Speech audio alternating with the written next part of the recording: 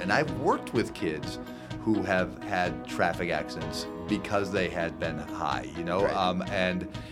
Yet there are an awful lot of young people who would say, like, no, there are very limited risks affiliated with this. And that's kind of a myth that's just kind of taken on a life of its own. Yeah.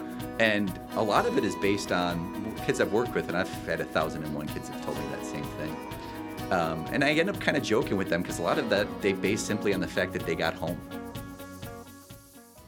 Okay, hi folks, and welcome to the Undue Anxiety Podcast. I'm Dr. John Duffy. I am your host as always. And listen, here at Undue Anxiety, we recognize that we are all suffering more than we need to in some way in some areas of our lives. So the idea is to get together here, talk about it, eliminate some of those taboos, and find some solutions together to decrease the collective anxiety that we suffer by and large unnecessarily. And I am thrilled to have and honored, I think, to have my guest here. Matt Quinn is here. Matt, welcome. Thanks for having me. This is great. Matt is, and correct me if I'm wrong, if I get any of this wrong, Matt is the Community Relations Coordinator for Rosecrans, which is a treatment organization specializing in substance use disorders, an organization that I didn't know had been around for more than a century. Yes. Last year we celebrated our 100-year anniversary. Yeah. So this stuff isn't new. No.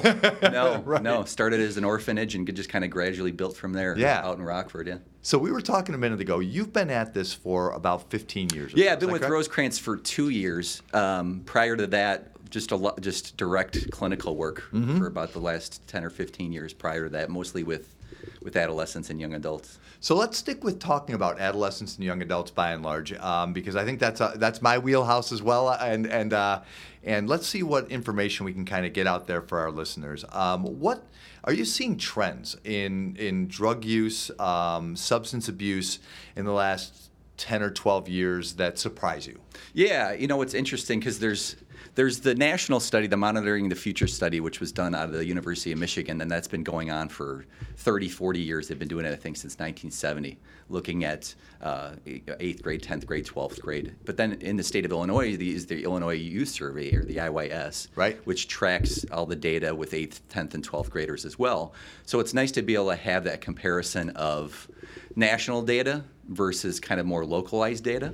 Yeah, I'm sure there's a difference, right, between what happens nationally. There is, but you'd be surprised how many parallels there are as well. And really what we're seeing with that age, kind of like middle school, high school age, there was an increase in a lot of more illicit drugs in the 2007 to 2011 range. Okay. But from about 2011 till about now, there's actually been a steady decrease in use of almost all illicit drugs, including alcohol, cigarettes, a lot of the heavy drugs, except one. And I think we're going to spend a little bit of time probably hit on the one. Let's hold off on what the one is. Yeah. And just I'm guessing most of the people listening. You guys already know. Yeah. But the trend overall, what do you make of that? Like, we're not for the one. Do you think, is that good news, or do you feel like the one has so taken over kind of the landscape that it's not particularly good news? It's not really a decrease. I think it's a little bit of both. I think a lot of communities have done a good job and a lot of this I think is driven by heroin. In the past few years, heroin has really kind of gotten a lot of attention, and justifiably so. It's become a huge problem in different parts of the country, including in the Chicago area, out in the New England area, Ohio. It really almost at epidemic level in pockets of the country. Yeah, and I hear that it's in pockets. I remember during the presidential campaign learning, like, Maine and New Hampshire, there were these unlikely states, I think, maybe. Yeah. Ohio, right now, a lot of attention paid to Ohio. Is that right? Yeah, southwest, southeast Cincinnati area. A lot of big problems with heroin lately. So I think that's drawn a lot of attention to parents and communities. And so as a result of that, I think you have seen a lot more attention and kids and adults being put into treatment, and because parents are scared, they don't want their kid to develop a heroin problem because it's deadly. Right. And so I think that's led to a lot of the decreases in terms of the other drugs, the gradual decline that we've seen. In terms of cigarettes, a lot of that is taxation, and in terms of lack of tobacco ads now, on TV and in publications. Really, a lot of great work has been done with decreasing tobacco use. It is amazing across our country. Yeah, I've been doing my job for about a quarter century now, 25 years or so, and working with young people, there were a lot of smokers, when I started, and now I feel like there is an absolute taboo affiliated with smoking cigarettes. Correct. There's this e-cig thing. Yeah, the vaping thing. Right? That's a little bit of a different story. Yeah, There's a little bit more of an acceptance that's coming along with that. So I think that when you talked about replacement, I think has with youth. I think that has replaced a lot of the cigarette use. Right. The different vapes. Sometimes they don't even have tobacco in them. Some of them. Right. Some of them have low doses. Some have higher doses, and they have the hookah thing, which has become a little bit of a bigger thing. So there has been some backfill with that. Yeah. But I think overall, there's still been a lot of good work that's been done in terms of decreasing tobacco levels. Just on the vaping thing, just for a second, I'm just thinking of questions that parents ask me, and parents often ask me like, does that feel like a gateway to the drug that we're about to that we're probably so the drug we're talking about is pot. It's weed, Correct, marijuana, right? And and a lot of parents express concern because I think a lot of it has to do with the fact that there's paraphernalia surrounding it, right? So you go online and you get like the vape pens or the the chargers and all this stuff, right? And there's pieces affiliated with it, right? And so Yeah. it feels I think to a lot of parents like you're doing drugs, Absolutely. even if you're not, if you're smoking water vapor or what allegedly is water vapor. I loathe the vaping thing, Sure. to be honest. Yeah, I do too. Yeah. Do you? Yeah. But parents have asked me like, is that gonna, a year from now, will my child be cavalier enough about drawing a foreign substance into his or her lungs that pot use is going to be perfectly acceptable? There's definitely a higher risk with that, because you think of drug use, in general, what you've seen in movies. There's ritual. Yeah. There's ritual to it. Right. And so when you talk about even a vape device, a lot of them nowadays, the ones that are tobacco or even the ones that are tobacco-less versus the ones that are marijuana, it's getting harder and harder to distinguish not only how they look, but how you use them is the same. So if you have a vape that's just tobacco that looks the same as one that's marijuana, and the kid has been using one that's tobacco-less or tobacco, and it looks the same, and all of a sudden they're in a situation where they're given one that has marijuana, that fear factor it looks the same. So they're going to think to themselves, okay, well, I heard legalization, all that stuff we're probably going to talk about. It's not a big deal. Right. The fear factor, because of the ritual of the vape use that may have seemed more harmless, the ritual of that, it's so easy to bridge that gap between that and particularly a marijuana vaping device, because it's so similar. That's a really good point. I hadn't really thought about that the process is the same, right? And part of this is just the ritual, the process. Part of it also, and I'm thinking about marijuana in particular, is it feels cultural to me. And maybe microcultural in that, you get these pockets of young people, and in my experience, most of them are men, are boys, who kind of love the culture of pot and weed, and knowing different strains, kind of sharing pieces and talking about how beautiful this glass piece is, or how and they really get deep into it. It becomes slowly, and you were pointing out how there's this kind of stealth, gradual depth into the culture, right? There's this kind of draw into the culture, and but I noticed that some guys become only about pot at some point in their lives. Yeah. Well, if you think about teenagers in general, how their brains are wired, they're looking for something to identify with. They're trying to form an identity that's separate from their parents and the rest of their family. And so when you have something like this, even if it is a sport or a club, kids always tend to over-identify with some, an area of interest when they're Sure. teenagers. So that's true of other things too. I Good don't want to point. just make it just about marijuana, but when you talk about something that they start to develop this love for, or passion for, naturally they're going to fall in love with the culture that comes with it. too. Right, Yeah. right. No, you're right. That's a good point. It's not always a negative thing, right? It can be Right. music, it can be sports, it can Yeah. be just about anything, right? Correct, We're looking for something to identify with, right? When we're in those years. What's your biggest concern about marijuana? Do you have something that's standing? Because you and I were talking before we started about the likelihood, or maybe the Inevitability. inevitability, almost. right? That this is going to be legal here in Illinois, where we are, and maybe nationwide at Right. some point, right? In that too distant future. It's certainly looking like that. Yeah, and is that from where you sit, doing the work that you do, is that an enormous concern? Is that good news? How does that feel to you? Yeah, I think so much attention has been paid, especially in the media, to the potential benefits of legalization, particularly tax revenue. Oh yeah, And that's- especially here in Illinois, correct, right? Yeah. because of our budget crisis and, Right. and debt and all of those things. And that's a real thing. There would be additional tax revenue Without a doubt. that would come from that. Sure. So I think it's important to acknowledge that. Yep. That's a real thing, and that could potentially help our budget. Yeah. But at the same time, I feel like that there's not, and that's why I love this forum and this opportunity.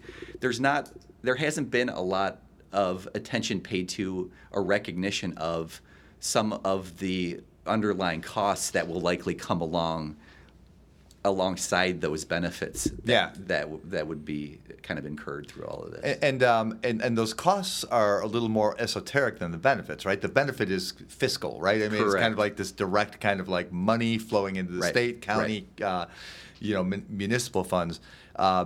What do you see as kind of the big costs around marijuana? Because, Yeah. like the argument I hear from a lot, if I get a 17-year-old boy in Right. my office who's talking about marijuana, he's telling me and his mom and his dad, hey, you should be glad I'm smoking pot because this is a plant, it grows in Right. the ground, it's Right. organic, It's medicine, safe, right. it's medicine, right? It's way safer than drinking. Right. So downsides. Well, there's a couple things. There's two parts to that. The first part is, and some of the costs are not as esoteric as you might think, because like we were talking about earlier, marijuana has been legal recreationally in Colorado, Washington, other states long enough now where there's some interesting data, and I would certainly encourage anyone to start looking this up, because there's interesting and valid studies that are starting to come out from some of these states that look at some of these costs. Yeah. And we're seeing, in Colorado in particular, we're seeing increase in emergency room visits related to marijuana, increased traffic accidents, increased youth use.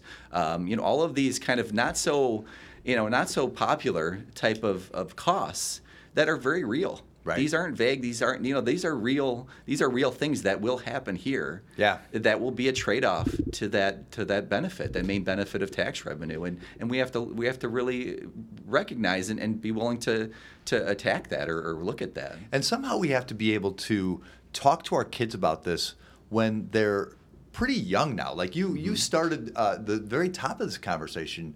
You said middle schoolers and high schoolers. And I Correct. think if you and I were sitting here a generation ago, we'd be starting at high school. We might be Right. starting sophomore, junior year, right? Right. And now we're really talking about. We could be talking about as early as 6th or 7th grade, Absolutely. maybe, right? Yeah, yeah. And so I think we have to be able to talk about some of those costs, because I hear a lot of kids say things like I drive better when I'm high. Right. Sure. Not recognizing. I read this great study 10 years ago that sticks with me. Effectively, they had on a closed course, they had some kids driving high and some kids driving where they were unimpaired altogether, and the reaction time from the gas pedal to the brake, there's this split second where you can't get to it. You're just not fast enough. Yeah. And yet there goes the kid with the ball. And somebody's died or somebody's been hurt. And I've worked with kids who have had traffic accidents because they had been high. Right. Yet there are an awful lot of young people who would say like, no, there are very limited risks affiliated with this. And that's kind of a myth that's just kind of taken on a life of its own. Yeah. And a lot of it is based on kids I've worked with, and I've had 1,001 kids have told me that same thing. And I end up kind of joking with them because a lot of that they base simply on the fact that they got home.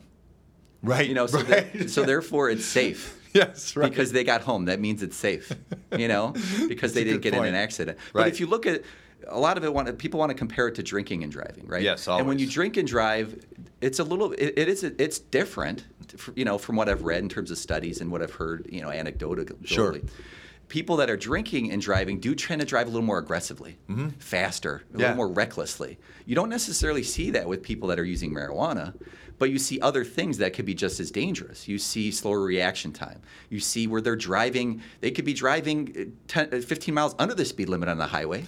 You know, really good I know point. that's stereotypical, but that could be just as dangerous. Sure. You know, I know when I'm driving on the highway and there's somebody that's driving really slow in the right lane, I always say to myself, that could be just as dangerous because all it takes is somebody not paying attention. That's a good point. You know, and they're going to get rear-ended. Right. And peripheral vision, there's all kinds of studies that reduces peripheral vision, but you don't see that traditional aggressive driving. Right. That you'll see with alcohol. So that I think is part of that myth is that like, well, I drive really carefully. Well, yeah, but there's, you know, you're not driving how you would normally drive. No, and other people, and you're impaired, right? I mean, that's one thing you don't recognize. Right. Everybody driving, we all depend on other people. There's a system to it, right? That we're all driving at a certain pace, you know, maybe for some of us 5 to 10 miles over the speed limit, right?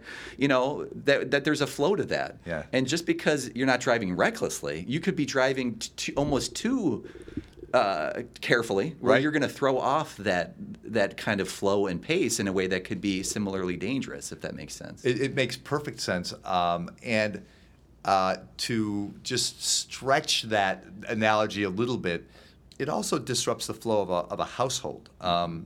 You know, I work with a lot of families who are in distress because of this issue, you know, and I would imagine that that's what sometimes brings families to Rosecrans. Yeah, absolutely, yeah. And so the second part of that I want to mention, just in terms of, you know, what I've seen and some of the, is with youth in particular, there isn't a lot of attention that's paid to the research that's out there on brain development. So I'd feel remiss if we didn't talk about that. Please, yeah, that's something we have to talk about. Yeah, right? because there's every couple months there's a new research study that comes out, you know, from prestigious universities. There was one where Harvard University a couple years ago where Harvard University linked with Northwestern. Great study on looking at the brain scans of kids that use normally versus those that don't, and just significant differences in terms of specific regions of the brain, the amygdala, nucleus accumbens, hippocampus. Yeah. All these areas that are really important, responsible for mood and anxiety regulation, memory. A lot of that, right? Motivation, kind of that reward center. Mm-hmm. And so when I first saw that study in particular, it kind of blew me away in terms of, and we're talking about the actual these physical bodies where they're smaller, they're misshapen, they're less dense. It really blew me away because in my 15 years of work, the symptoms that I've seen with teens and young adults that are using marijuana regularly match perfectly. Is that right? With what the brain research is telling us. Yeah. Lower motivation, laziness, mood and anxiety regulation. And we could talk about that, the idea of young people using anxiety as medicine and how that actually backfires in the long run. That's I think we'll get there. That's a whole other topic. Yeah. You know, impact on memory.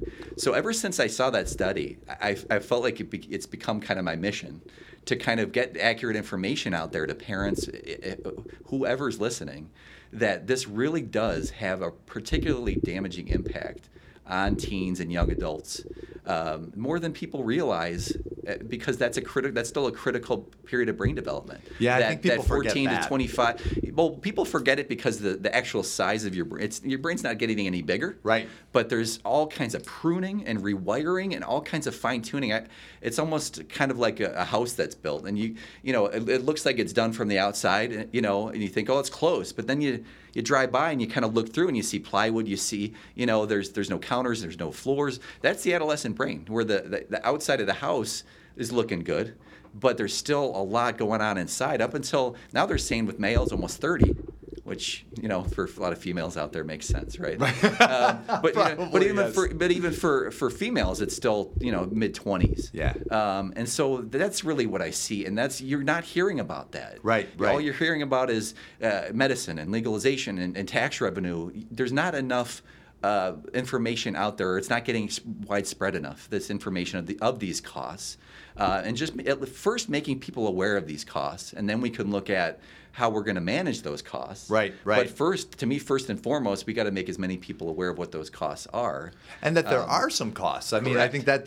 that might be a surprise to some people listening is Correct. like, oh yeah, these costs are real, and Right. and that brain still is developing. There's still those cabinets are not in yet. Absolutely. And so for us, having done this work, it's easy, I think, to point this out, but we always have to step back and look at parents haven't done the work we've done. Right. They don't get to see the teen after teen after teen after teen that we've seen it. And when you see the same pattern, and I'm sure you've seen this, the same pattern of symptoms, over and over and over again, you start to realize that there's really something to this. The consistency in symptoms is striking. I mean, it makes it easy to talk about in a way relative to a lot of mental and emotional issues that I deal with. Mm-hmm. So we'll play with a couple of those. Sure. You probably have heard more than once the thought, Mr. Quinn, I'm an anxious guy, and when I smoke weed, it helps. It alleviates my anxiety. Sure, yeah. And I've gotten that 1,000 times. Sure. This is better than even kids who abuse Xanax would argue. Some of them that it's not physically addictive, Sure. and it's going to alleviate my anxiety. So why not? And here's the the long-standing joke in AA, NA, and the recovery community is that drugs work. Right. There's a reason why people take them, right? Right. Now that I won't be misleading with that. The reason I say that though is because there is that illusion of temporary relief that does come with a drug like marijuana, Absolutely. certainly Xanax and other drugs, Yeah. where we can't just say that they don't do anything. They Right. do. Right. They for a lot of maybe teens, young adults, they may provide that temporary anxiety relief where they can kind of exhale for a minute and it feels good. That's why you take it in the first place, Correct. right? It's why anybody experiments Exactly. with it, right? Right. But the downside of that, back to that brain development piece, if they're using it regularly, over time, that particularly that amygdala, that's the kind of that core mood and anxiety center of your brain. Tiny little portion of the brain. It's like a pea, I think it's just a little pea Yep, size. a pea size, and yet really controls Right. the vast majority of our emotional regulation. It's really an impressive little piece of engineering feat in the Absolutely. brain. Yeah. So what you see is, and there's all kinds of good research out there with this too, is that teenagers that use marijuana regularly, I don't know the exact number, but they're much more at risk for an anxiety disorder in young adulthood, in their 20s and 30s, generalized anxiety, panic disorder, all those types of things. Yep. It's statistically significant. And again, it matches perfectly with the brain research because that amygdala has been hijacked and it hasn't had a chance to develop naturally. But again, there's that illusion, and that's what gets kids is that illusion. I don't want to say the illusion because they actually do feel the relief, Right. But the illusion that it's helping them overall, Yeah. in the long run, that it's medicine, that it's helping them in the long run. That's the illusion.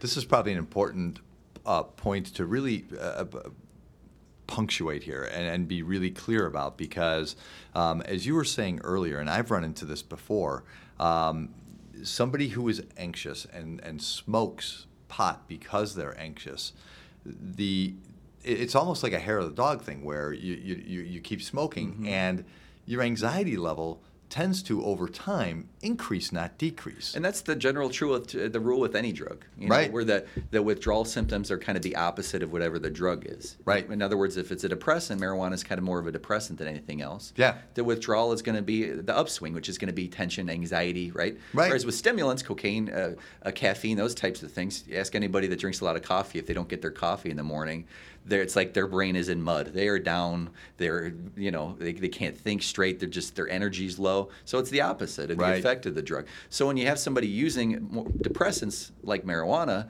over time, if they use them regularly, and again, you'll see it, where that withdrawal, that difficulty, that's the other thing I hear is that there's no withdrawal from marijuana. Right. That's incorrect. It's not as pronounced Uh-huh. as other drugs, but absolutely ask anybody that's used marijuana regularly, which I've asked many, many people, and they'll tell you when they stop, difficulty sleeping, You know, a difficulty with falling or staying asleep. Spike in anxiety, maybe? Irritability. That's what I was going to mention, is that they're edgy. Yeah. They're irritable, and that's the hair of the dog. In other words, then it's like, well, okay, now I got to take my medicine because I'm feeling anxious. And so the higher the withdrawal, the more and that's the addiction. The withdrawal goes way up, and they feel more and more of a craving and a need to take that drug inhibitor. But then again, after time, then it's just baseline that they're feeling. Got it. You know, they're just using to feel that baseline. And you hear that all the time for people that use heroin. It's, 80-90% of them are using just to feel normal, just to maintain, just to avoid the withdrawal. Yeah, where it's not even about the getting high anymore. And people don't realize how prevalent that is with people that are using that it's not about the high anymore. It's just simply avoiding that nasty withdrawal. That seems to be the harsh thing about getting too deep into any drug, is the fact that, really that narcotic effect, or that high, or that ease of anxiety, that's only going to carry you for a period of time, and then you're in avoidance mode, right? Correct, then you're, and that's true of tobacco. Absolutely. There's a bank across the street from here, and then in the middle of the winter, there are these three men who will huddle, maybe they started smoking because they thought it was cool, but they will huddle up when it's 10 below and get to smoke their cigarettes about once an hour. And I know that they do it because they feel like they need to. They're trying to avoid the feeling of that craving and that irritability they'd have if they were lacking that. Yep. So that's probably an analogy that's sweeping. It's the same thing. Yeah. Absolutely. So. Well, I guess I want to ask about, so we've talked about marijuana quite a bit. The other thing I see in young people, and we talk about a lot about in young people, is drinking, binge drinking. Yeah. And where the line is between I'm a normal teenager, young adult, and I'm just experimenting, or I go to parties on the weekend, and I've got a problem, and I should probably reach out to a Matt Quinn or somebody at Rosecrans. Yeah, absolutely. I think really with any use, and this is a common misconception, so I'm glad I'm bringing it up, is that there's this idea that addiction is about regularity of use. But really it's much more so about when you start, how much do you use in that instance, that day, in that period of time. Right. Because there's a lot of people I worked with that consider themselves addicts, and I agree, alcoholics, whatever the drug is, sure, where they don't use Sunday, Monday, Tuesday, Wednesday at all. And people would say, well, that's not an alcoholic. That's not somebody who's addicted. Right. They're functioning 4 or 5 days a week, but right? when they, the expression in the AA is one's too many, 1,000's not enough, meaning that once you take that one, what happens? Right. There's with alcohol, there's the idea of social drinker tolerance, right? Most people that are social drinkers, maybe not so much in college, and we could talk about that in terms of the culture of college and binge drinking. That's maybe a whole separate podcast. We may have to spend some time elsewhere on that, right? That social drinker tolerance is generally between 2, 3, 4 drinks. People that don't have a problem with alcohol, that's usually what they're drinking. 90% of the population, that's and what at they're 3 or drinking. 4, they can call it. Correct. Yeah. They've gotten that relaxing effect. Maybe they feel a little more social, whatever they're looking for. Right. They get that effect. 90% are in that range. So what's more important to look at is when you take that one, does that lead to that 2, 3, 4, cut it off? Or does that lead to that 7, 8, 9, 10, 12, 15? That's a much better distinction, or a much better thing to look at versus that misconception of everyday use as being kind of the issue. And that is right. That is a little differently than I think most of us think about. Real problems with drugs right. We think it's got to be consistent and constant, and certainly that can be the case. Sure. Don't get me wrong. With people that are addicted to particularly heavier drugs, they are using them daily, regularly, every other day because they want to avoid that withdrawal. Right. So I don't want to give you the wrong idea, but that's not the only type. There's different type of addictions. There's different types of alcoholisms. Yeah. And it's important to recognize that. I sometimes worry in this whole sphere. I kind of want to speak to parents for a moment here, right? And I worry about one of two things. Either And parents are, I've yet to meet the ill-intentioned parent. Sure. I think everyone wants the best for their kid and is working hard to find that. So I find that either parents have their head in the sand about, it's kids and they're experimenting, it's no big deal, or they overcorrect and anything is a crisis. The use of anything, experimenting with anything. Right. It might be an unfair question to ask you, but what kind of a guideline do we give parents given the kind of complicated landscape of drug use these days? Sure. Yeah, I think certainly I don't want to compare apples to oranges. So a lot of this would relate to the age. Yeah. Of the if you have a 20-year-old bordering on 21-year-old is coming home from college and you see that they're drinking a beer, you're going to certainly handle that differently than catching your 11 or 12-year-old smoking pot or drinking. Fair enough. Right. So of course. I think and there's a continuum within that for sure. Yeah. But I'm sure you've seen this. All the research shows that at markers of 13, 15, 16, 17, the earlier you start with any drug, alcohol, marijuana, whatever, the rates or the likelihood of addiction or alcoholism, whatever the drug is, are higher the younger you get. Yeah. And a lot of that is that hijacking of the brain. Right. But generally speaking, with parents that I've talked to, middle school, high school age, I certainly recommend more, if they're going to err more toward one side or the other, certainly erring more toward the zero tolerance end. Sure. Because you never know what that can. I've been to a whole bunch of different heroin, at different schools where they have speakers that come to the school, a parent that's maybe lost a loved one, and unfortunately and almost always as part of that story is when they're talking about Johnny or where when they were 12, 13, 14, they weren't doing heroin. Right. They were starting to drink. They were starting to use marijuana. There's alcoholism in the family. They were diagnosed with ADHD. There was some emotional abuse from a parent, where there was that perfect cocktail. Yeah.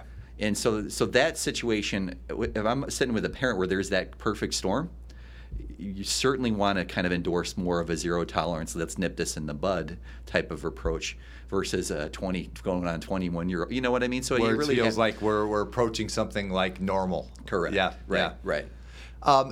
And I've also sat across from parents who, kind of are so afraid to talk about this whole issue with their kids because they think like just bringing up the subject of drugs and alcohol, there's some kind of tacit, permission built into that.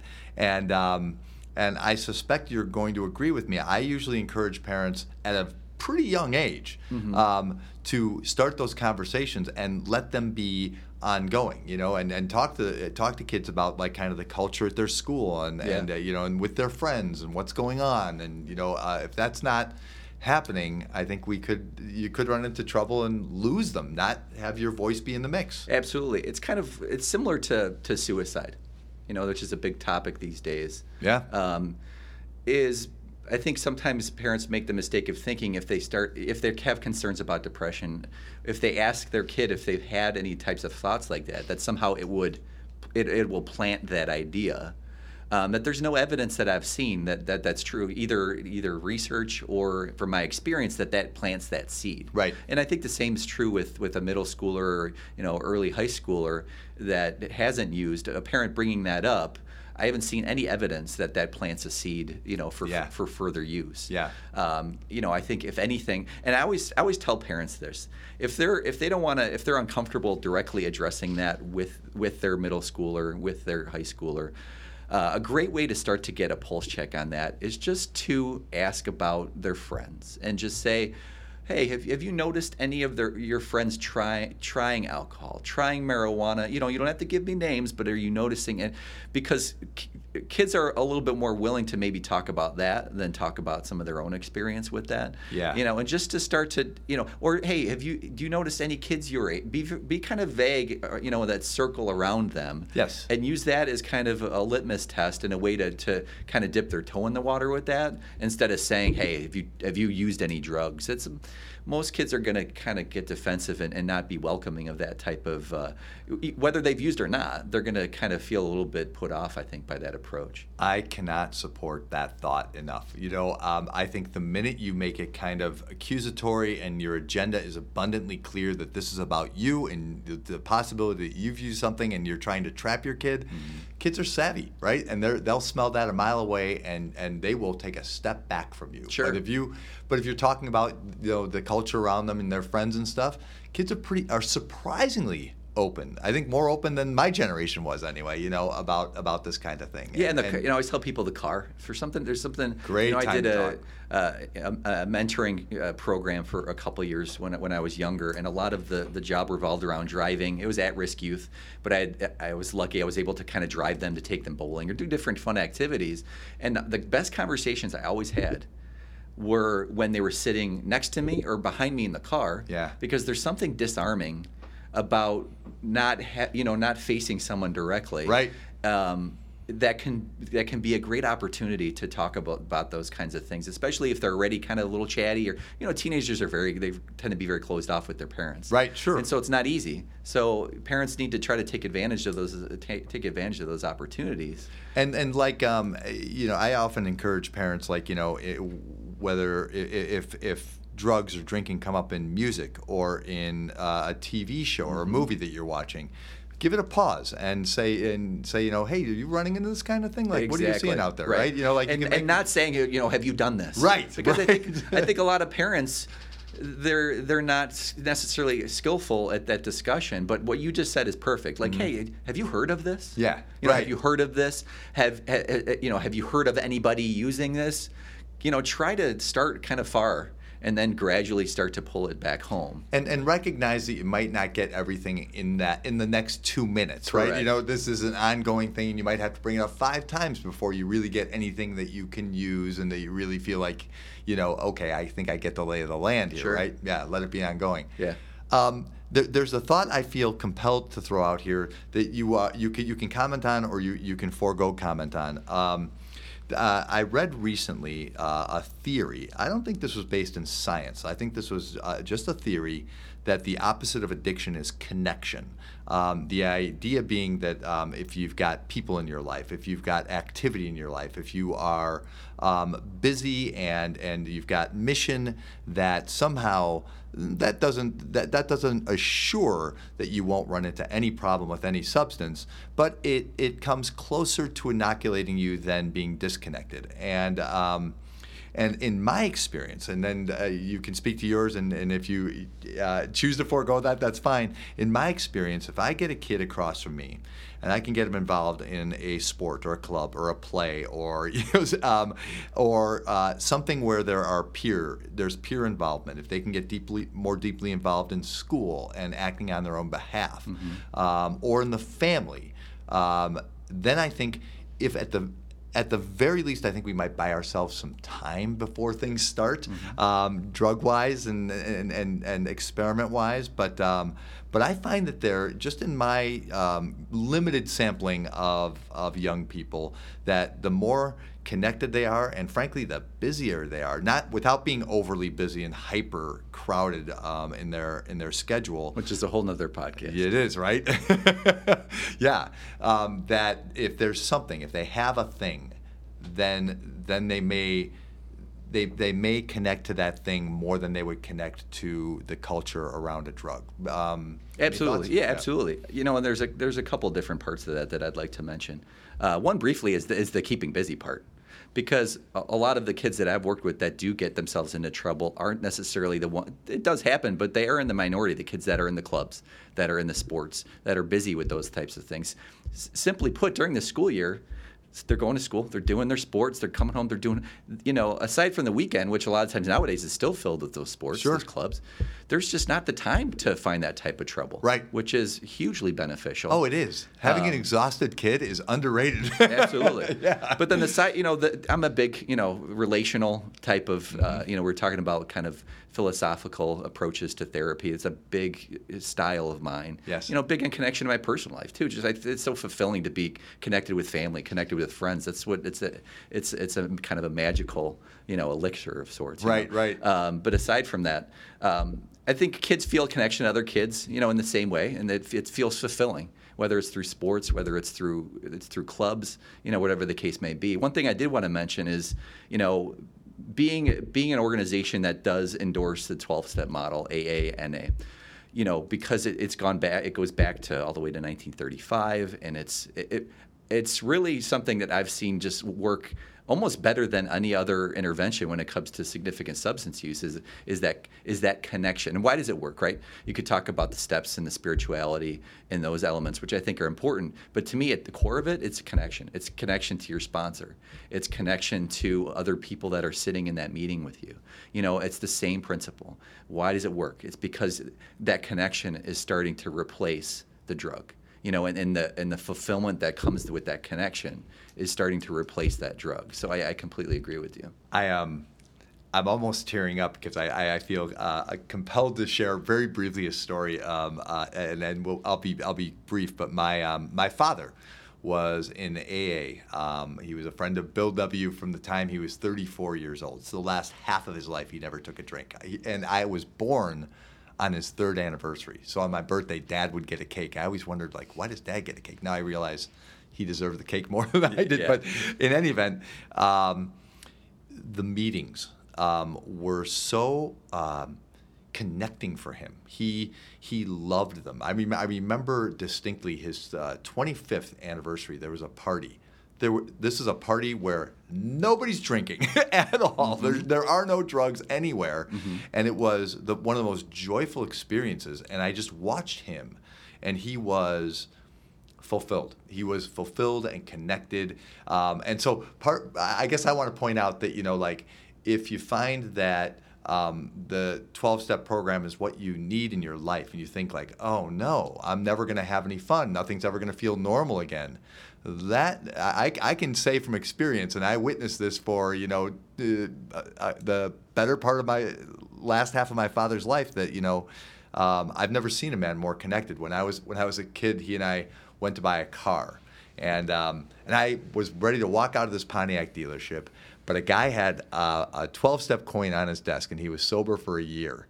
I drove a Firebird off the lot because my dad was he was let's talk about how did you get sober and what's your story, and they connected through this, and and effectively there was no way he was going to let me walk out of there without buying a car. It was so I guess I want to point out that I hear so many people who get fearful about not using, well, what am I going to do? And as a person myself who's I've never had a drink, I've never smoked in my life, and you can have a very fulfilling life without some of this stuff too. Absolutely. I mean, some of the most energetic, excited, enthusiastic people are people that I've met in recovery. Yeah. And that goes to show, but I get it with young people, because so much of their identity at that point, if they're at the point where a young person needs AA or NA, so much of their identity is wrapped up around that it's natural to think that. I totally get it. Yeah. But I always tell them, you don't know what you don't know. Right. All you could do is try it. Right. Try it. Go to 1, go Yep. to 10. Try it for a month. Try it. Step by. Just give it a try. Yeah. Try something. That's what you want to appeal to, is that their desire for new experiences. And a lot of times at that point, they've already kind of gotten dull with their use and that habit, that you can kind of spin it around with them and Try say, something new, stop try using. something new and exciting. Try it for a little bit. This will be something new for you. And there's I love always that. there's always that appeal of new.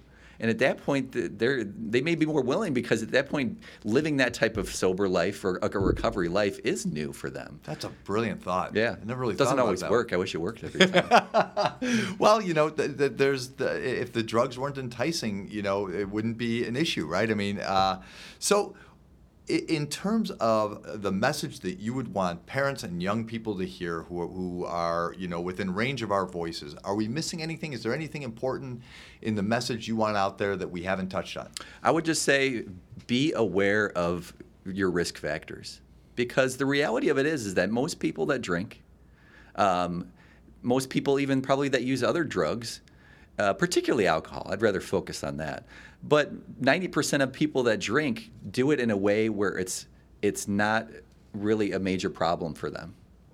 And so it's important to recognize that you have to evaluate, particularly with younger people, you really have to be honest and evaluate those risk factors and look at that family history, because genetics plays such a big role in developing an alcohol or drug use problem. You have to look at mental health history. There's direct links that have been shown with depression diagnoses, anxiety diagnoses, ADHD, other diagnoses in childhood or early adolescence that link with it. If there's been a history of verbal, emotional, if there's been abuse, high correlation. So if you have a kid where there's no family history and they don't have those other risk factors, certainly it should still be a point of discussion. Just in terms of the brain development, because if they're using, they're still going to impact their brain in a negative way. Yes. But when you're talking about addiction, that kid that doesn't have those risk factors, even if they start drinking, they very well may grow out of it.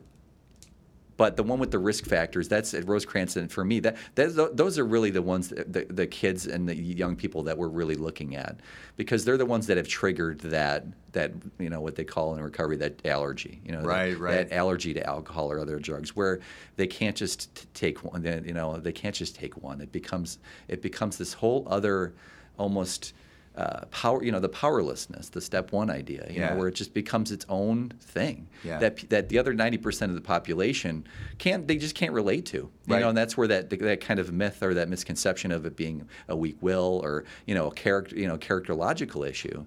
It's easy to see it that way if you can have 2 drinks and stop. Right. You just can't relate to that.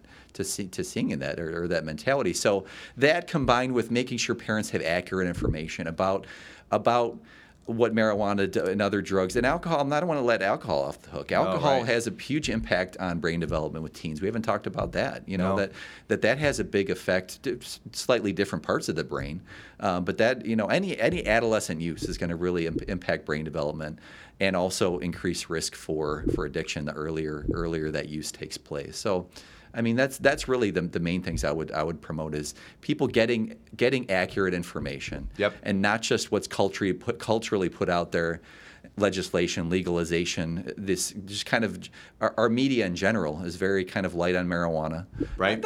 I don't want to say it's as bad as other. Not all drugs are created equal. I get that. I don't want to make it to come off like heroin, but it's kind of gone to the other extreme where people are seeing it as almost completely harmless, and that's just not the case. Right. Matt, that is invaluable information, and this is a whole area that I really haven't touched on in this podcast. So I cannot thank you enough for being here today. You're welcome. Sure. So I've got a kid who I'm worried about. Mm-hmm. How do I get in touch with Rosecrans?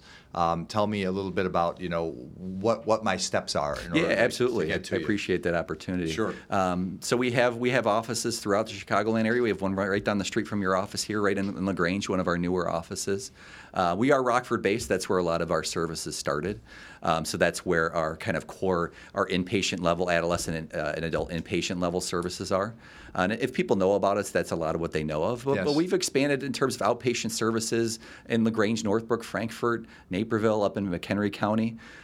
We just opened up an adult recovery home down in Lakeview, down in the city, a beautiful 30-bed recovery home for adults that might need placement for 3 months, 6 months, 9 months for their substance use. Oh, no kidding. That's great. So we have services all throughout the Chicagoland area, even now out in Iowa, down in Champaign, up in the Milwaukee area.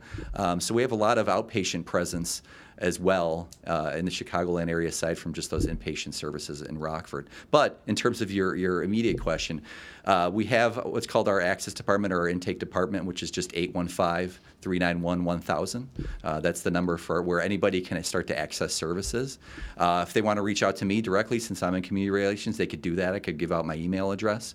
It's just mquinn@rosecrance.org. So that's MQUINN at ROSECRANCE.org. So any adolescent 12 and up, any adult struggling with substance use issues in particular. We've also expanded. We're starting to expand a little bit into mental health too. I'd like to mention we just recently opened an adolescent boys unit and girls unit out at our Rockford facility for more primary mental health issues, to cover a little bit more of a broad spectrum of depression issues, anxiety issues, other significant issues, which I really like, because for a long time we would refer to other agencies for that level when it comes to more significant mental health issues, and I like now that we could cover, because there's such an overlap in terms of substance use. Correct. Are so right. So prevalent. we're really excited just in the past couple of weeks that we started up these two units at our inpatient facility in Rockford for more of the severe mental health symptoms as well. So invaluable resources. No downside if you're worried in free assessment. Free assessment right? at any of our locations. Usually we could get people in within just a day or two, or do a phone assessment if they're not near any of our satellite offices. We can make it happen however we need to. Okay, that is Matt Quinn from Rosecrans giving us such great information, and I suspect you and I need to sit down again, because there's other topics. there are a lot of legs to this, right? Mm-hmm. Okay, folks, so we will get back to this at some point, but for now, this is the Undue Anxiety Podcast. And I so appreciate you taking the time to listen. You can find us on iTunes, Podbean, Stitcher, and WGN Plus. As always, I appreciate you protecting some time to give us a listen. If you have any thoughts, questions, comments, or concerns, you can write me at johngduffy@drjohnduffy.com. That's it for now. Have a great day. I'll talk to you next time. Bye-bye.